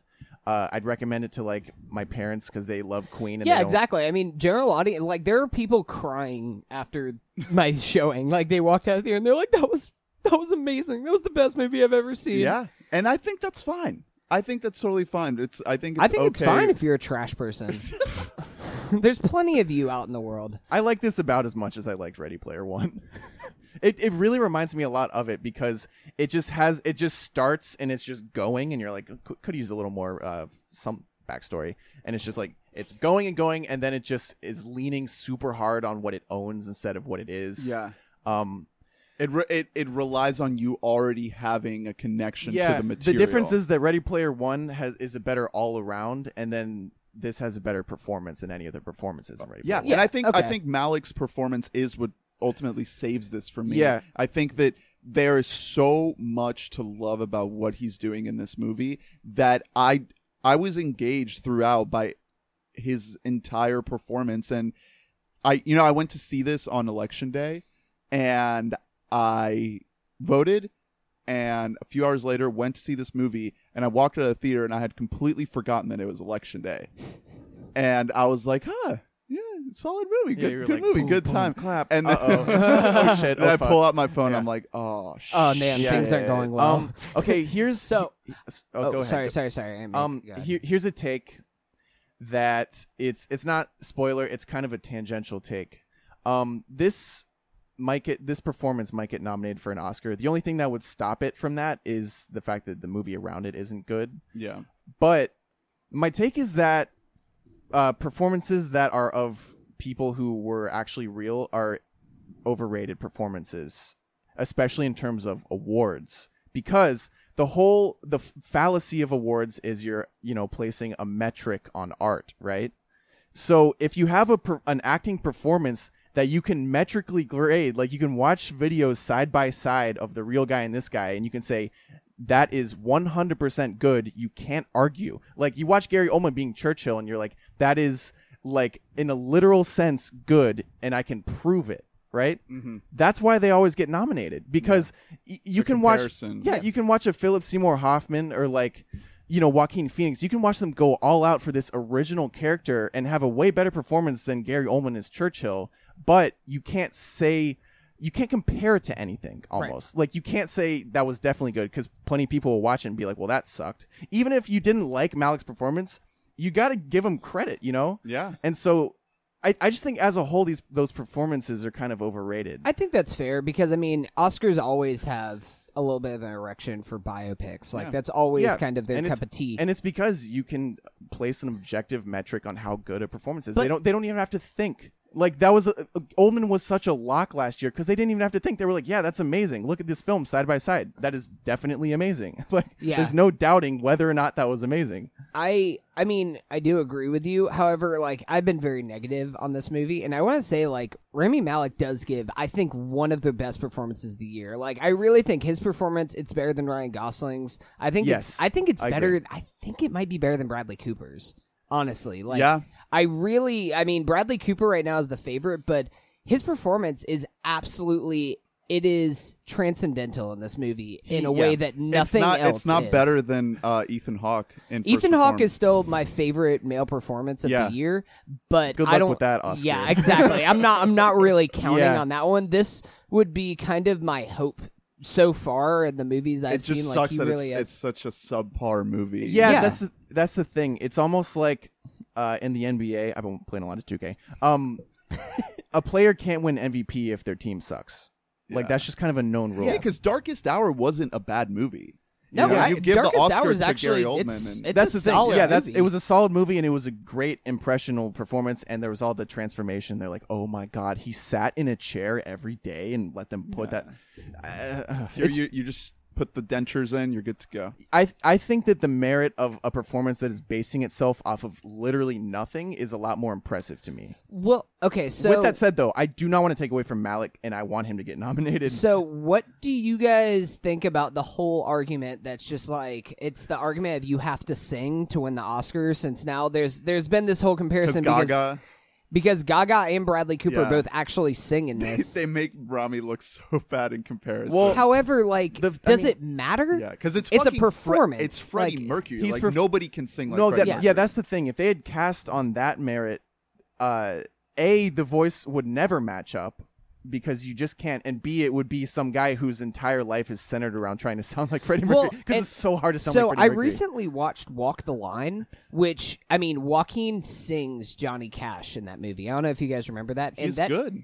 It's good, but there's moments when you're like, I kind of wish that I was just hearing Johnny Cash sing these It's songs not and the not same, Joaquin. yeah. Like, it's one of those things where I don't think it really. I kind of hate that argument that's like, oh, well, this fundamentally isn't as good of a performance because you don't sing in it. This is acting. It isn't a. Yeah. We're No. not giving out a fucking Grammy. No, here. that doesn't bother me, and that's why the lip syncing didn't bother me either, because they could not replace Freddie Mercury's voice. Like he said in the movie, he was born with 4 extra teeth. Are you going to find some other guy who was born with 4 Well, Who's but- also a good actor. But there are scenes where it's like a cappella Freddie Mercury. So here's the thing: if you get on YouTube, you can find there is a guy who got pretty popular on Reddit because he does look like him and he sounds just like Freddie Mercury. So they probably hired that guy. They hired someone to do an impression Yeah. because Remy, no matter what Remy does, like he's not going to sound Right. like it. There were probably a few things where he's just singing a few notes where it was definitely Remy's voice, but like So they just kind of mix it yeah, together. it's somehow. like asking Miles Teller to become the best jazz drummer in the world. Like it's he not was. gonna. You can do as much as Yeah, you can. He but- became a really good drummer, but that is not what they're asking. They're asking Right. the best in the. So like they had to use a body double. Like that didn't bother me at all. There was no other choice that was feasible. All right, let's get to spoilers now for Bohemian Rhapsody. So there's not that much to spoil, but I think the main thing that we want to talk about is this Paul subplot. Okay, yeah. So he's you're- Yoko. Yeah, exactly. He Yeah. is trying to break up the band. I appreciated this subplot because it's the closest thing to plot that we have in this movie. I was like, for so long, I was aching for something. I was like, movie, give me some character, some story, something. Yes. And when this started to kick in, this like friction of this guy, this producer, manager, agent. Well, he started as a Whatever. lover and became a manager. So this Well, guy, he was like a partner to the Littlefinger character, Right. the manager. yeah. So he Yeah, you're essentially is out to ruin Freddie Mercury's life. Like he is a controlling. He's a control freak. monster. Yeah. Is this real? I couldn't even find that So online. there. Okay, so he get this Yoko'd? is a character. However, pretty much the majority of his stuff is completely like bullshit. First of all, Queen never broke up. That's not a thing that ever happened, which Yeah. is a major subplot in this movie, which is just stupid and contrived. What contrives so, Live Aid to be like this yeah, he like unbreakup coming so back his together. his whole thing with he was a partner of Freddie at a certain point, and how they actually got together was the band thought that he was a bad influence. He was having Freddie partying and stuff, so that's part's accurate. However, basically what happened was one day they had a party and the place was completely trashed, and Freddie was just like, oh, you have to go, and he was just like, you can't kick me out, I have all this information on you, blah blah Blackmail. blah, blackmailed him, and then Freddie was like, I don't care, you have to go. So the whole part with him doing the TV interview, it wasn't on TV, it was through print, but he did print all of this stuff about Freddie, all this stuff Photos. about his life, photos, Mm-hmm. actual just different stories about his life okay, and so stuff that he's done. it's based on something. But he didn't. It's extremely dramatized. This was like the most like. This is what I'm talking about the whole second act just dragging for me, because it was like, oh wow, so I can literally tell you exactly what's going to happen in this whole thing. He's going to cause the band to break up. They're going to have friction together in their relationship because he's going to learn that this guy isn't as genuine as we thought he was. And then they're going to break up and then they'll get back together. Yeah. It's so just And then the by the the wife, numbers. the girlfriend wife is in there too, The and girlfriend wife. she kind of gets a little bit of a role in this subplot, and like the whole conflict of Freddie like being this really lonely guy and Yeah. having only this one person to connect with. Yeah. And I kind of appreciated that, like we kind of are starting to see Freddie Mercury as a character in Yeah. a story, and not just like, hey, this is a guy you know that guy. Yeah. It's like, give me some character. Yeah, I kind of align with you more on this. Just in that, like, there needed to be something to make something happen because nothing was happening. The most pushback in the whole movie up to that point was Ray Foster, who like was not even pushback. He was just like, you kids, like. So I liked the way it was introduced. I liked how he like nefariously leveraged his way in. Yeah. I thought that was pretty smart. I don't think it was good past that point. I don't think it was The like breakup was so, Oh God, it's so bad. the But rain breakup. yeah, it was just like, oh my God.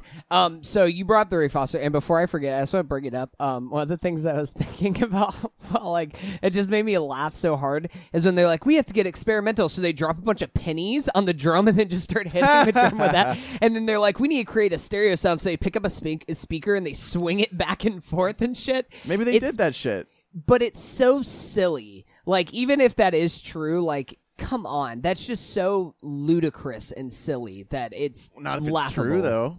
It's Is it, still though? ludicrous, and I doubt, with how much of the movie was changed, I kind of doubt that was. I honestly buy that shit because that's something they were famous for. Just is- trying weird maybe shit. like the penny. The things it looked funny. Like it. I agree with you there. Like Like it was a comical gag. yeah, it looked like again they came together where they're just fucking around, you know, on set. It looked a little silly, like they were just like throwing shit. It was more methodical than that in real life. Like they had ideas. They weren't just like, hey, they're let's like, we just- want to create this sound. Yeah. It's not just like, hey, we have 30 minutes left in the studio. Let's just start throwing shit together. Like, Yeah.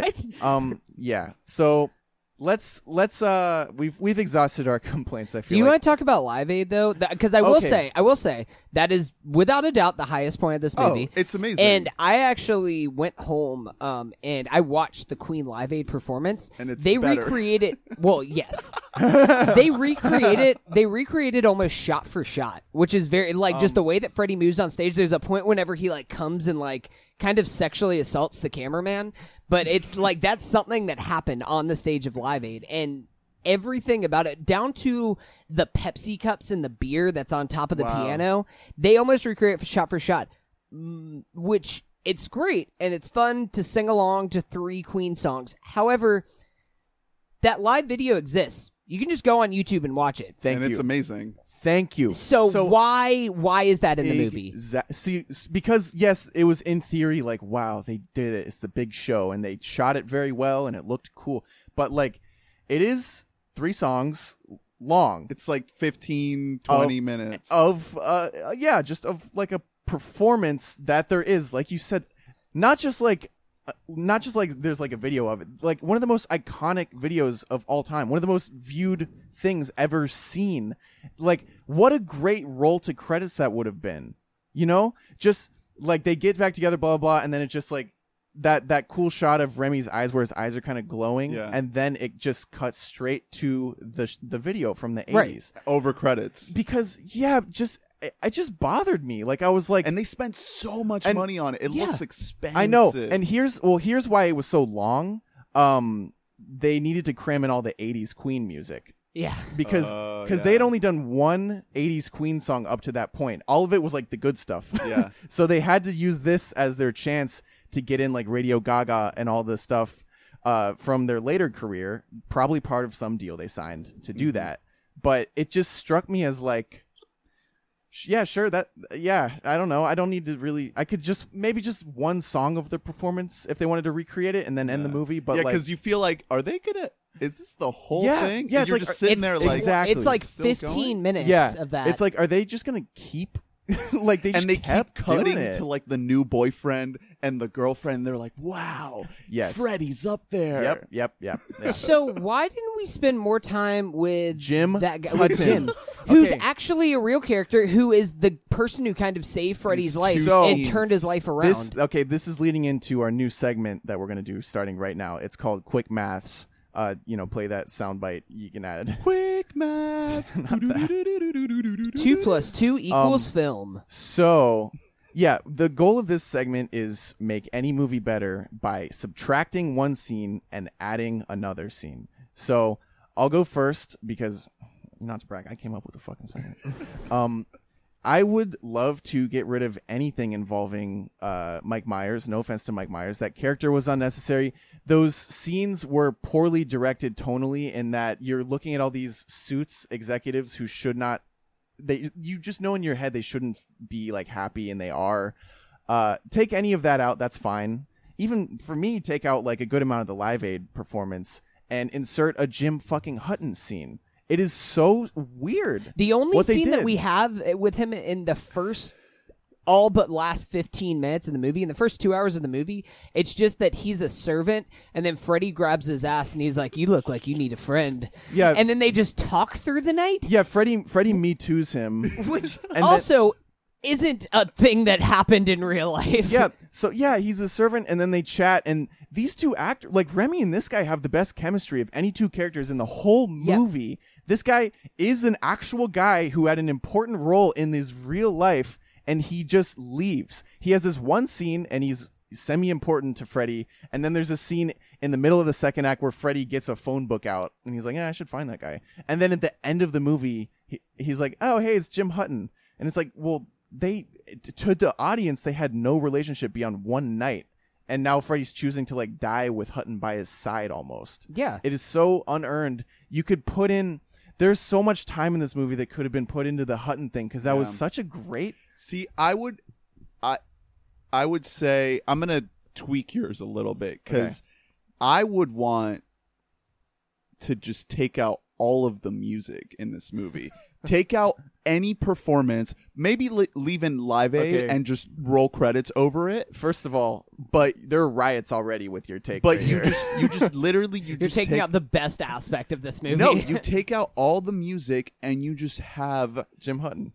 yeah, you just have a real story with real characters of a man who is has isolated himself and is at this level of stardom where he is just so alone, and he makes a connection with this new lover, and it's finally in his illness and in his final days finds true happiness, and lives out the end of his life happy.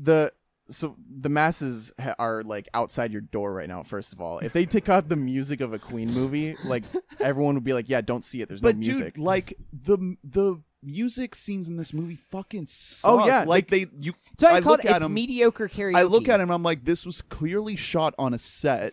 Like, there's no sense of like tangibility or gravity or they could have anything. they could have done it better, but I think there's room for the music and for the Jim Hutton.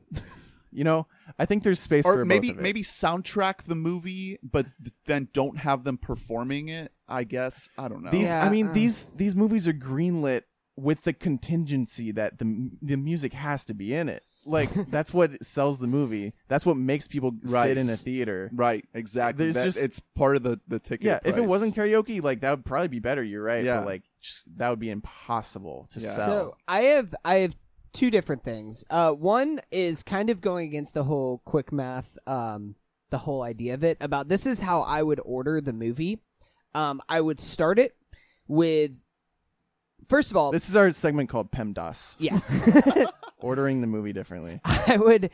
What I would do is I would cut out the Paul character almost entirely. Just have Jim established in the Live Aid stuff. I would put Live Aid right as like the big second going into third act big scene, and have the entire third act revolve around the end of Freddy's life, and have it end on a pretty melancholy note. That's how I would personally order the movie. If I was going to take stuff out, I would either take out like the whole scenes of the band breaking up and Freddy doing his stuff with Paul and Berlin or wherever the fuck he's at, Munich. And I would add in, I would also add in more of the Jim Hutton character, or I would take the parents out, because that is the most forgotten subline of this whole thing. Whenever the parents show back up at the end of the movie, I'm like, oh yeah, I forgot about those guys. The hug is nice though. The hug with the dad, I was like, oh, it's so unearned. Well, It's yeah, so unearned. And there's supposed to be a scene where he's like trying to tell his parents that he's gay, but then he doesn't actually tell his parents he's gay. He just holds Jim's hand. yeah. It's just, it's I mean, so they watch TV though. stupid. They know he's gay.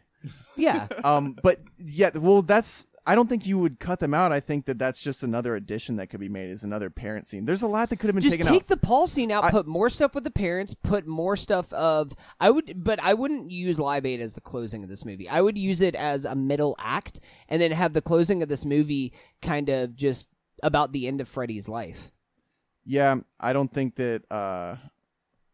I mean, I don't think his estate would like that, though. I don't think that they would like. Well, you know, Maybe not, but I'm making this movie up by myself. I greenlit it. I'm Apparently- producing it myself. apparently when Sacha Baron Cohen was trying to make this movie, and he met with Brian May was like, well, yeah, so Freddie dies in the middle of the movie. yeah, and then it's about Queen. And then the rest of the movie is about Queen carrying And then on Adam without him. Lambert shows up. Yeah, exactly. yeah, exactly.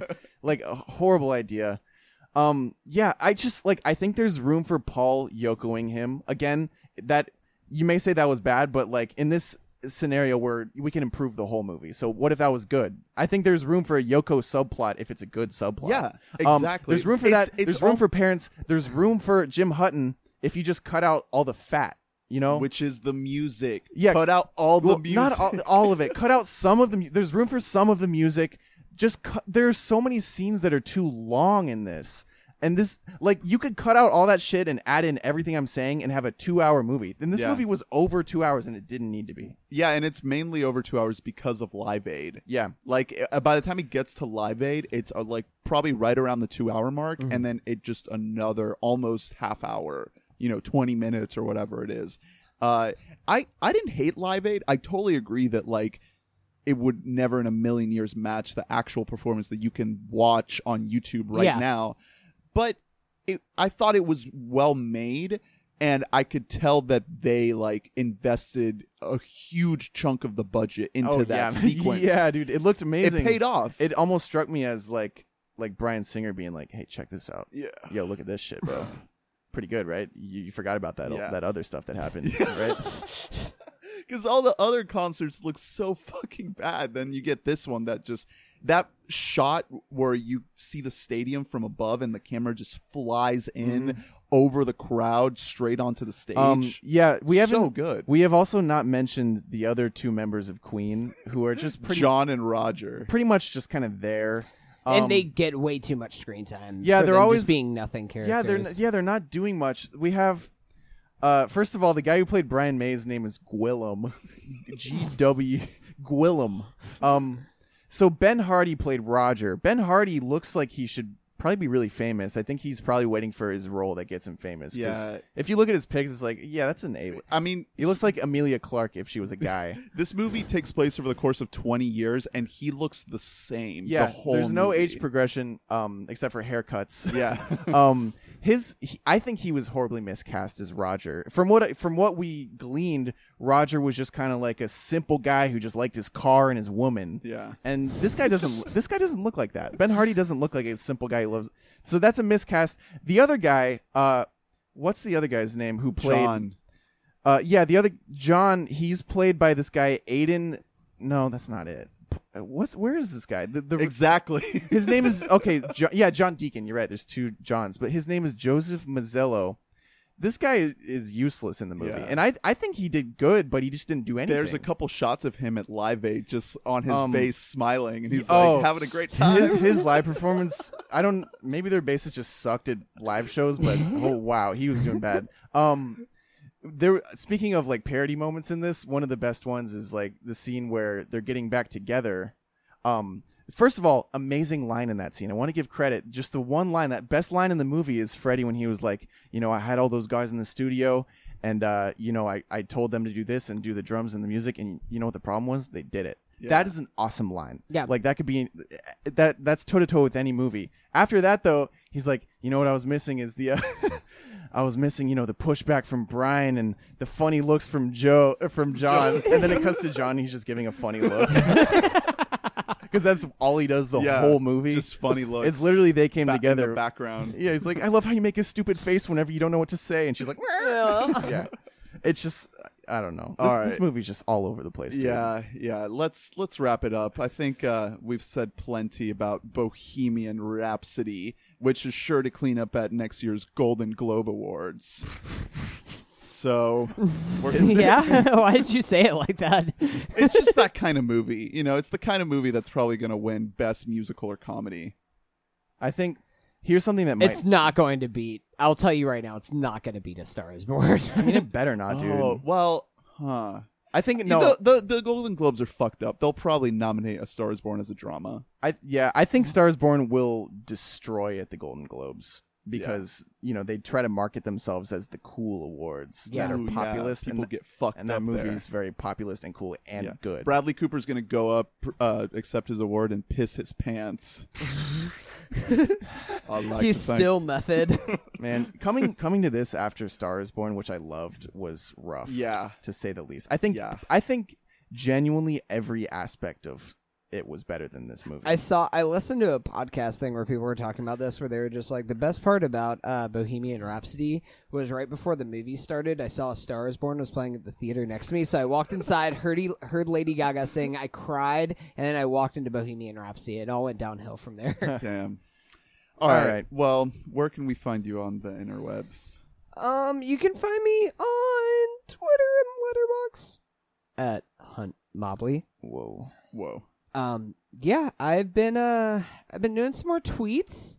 It was a lot of election stuff. Now it's all over. Yeah. So we're now in getting back recount mode right now. Is that still happening? Yeah, they're recounting like everything. So you can see me protesting.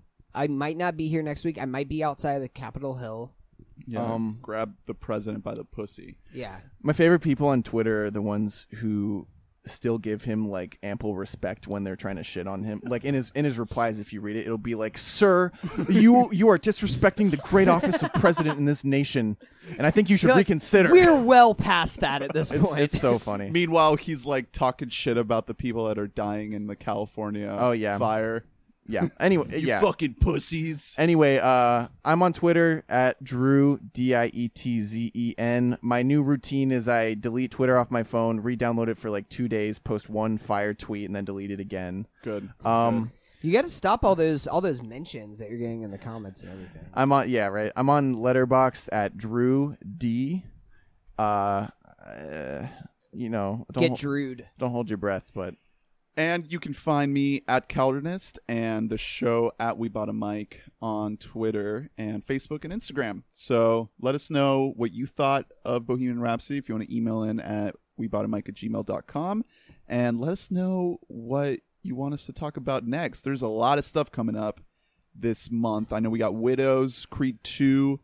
I still kind of want to check out The Grinch, maybe. I'm going to see The Grinch. I'm probably going to try and see The Grinch and Overlord this week. Overlord, that's right. Yeah. Yeah, I might check that out. I still need to see Mid-90s. Yeah. So, like I said last week, it's piling up, man. It's fucking piling up. So, all right, we'll catch you next time. Thanks for listening. Bye-bye. You're a mean one. You really are a hero. You're as cuddly as a cactus. You're as charming as an eel. Mr. Grinch, you're a bad banana. Mr. Grinch, With the greasy black peel. You're a vile one. You got termites in your smile. You have all the bitter sweetness of a seasick crocodile.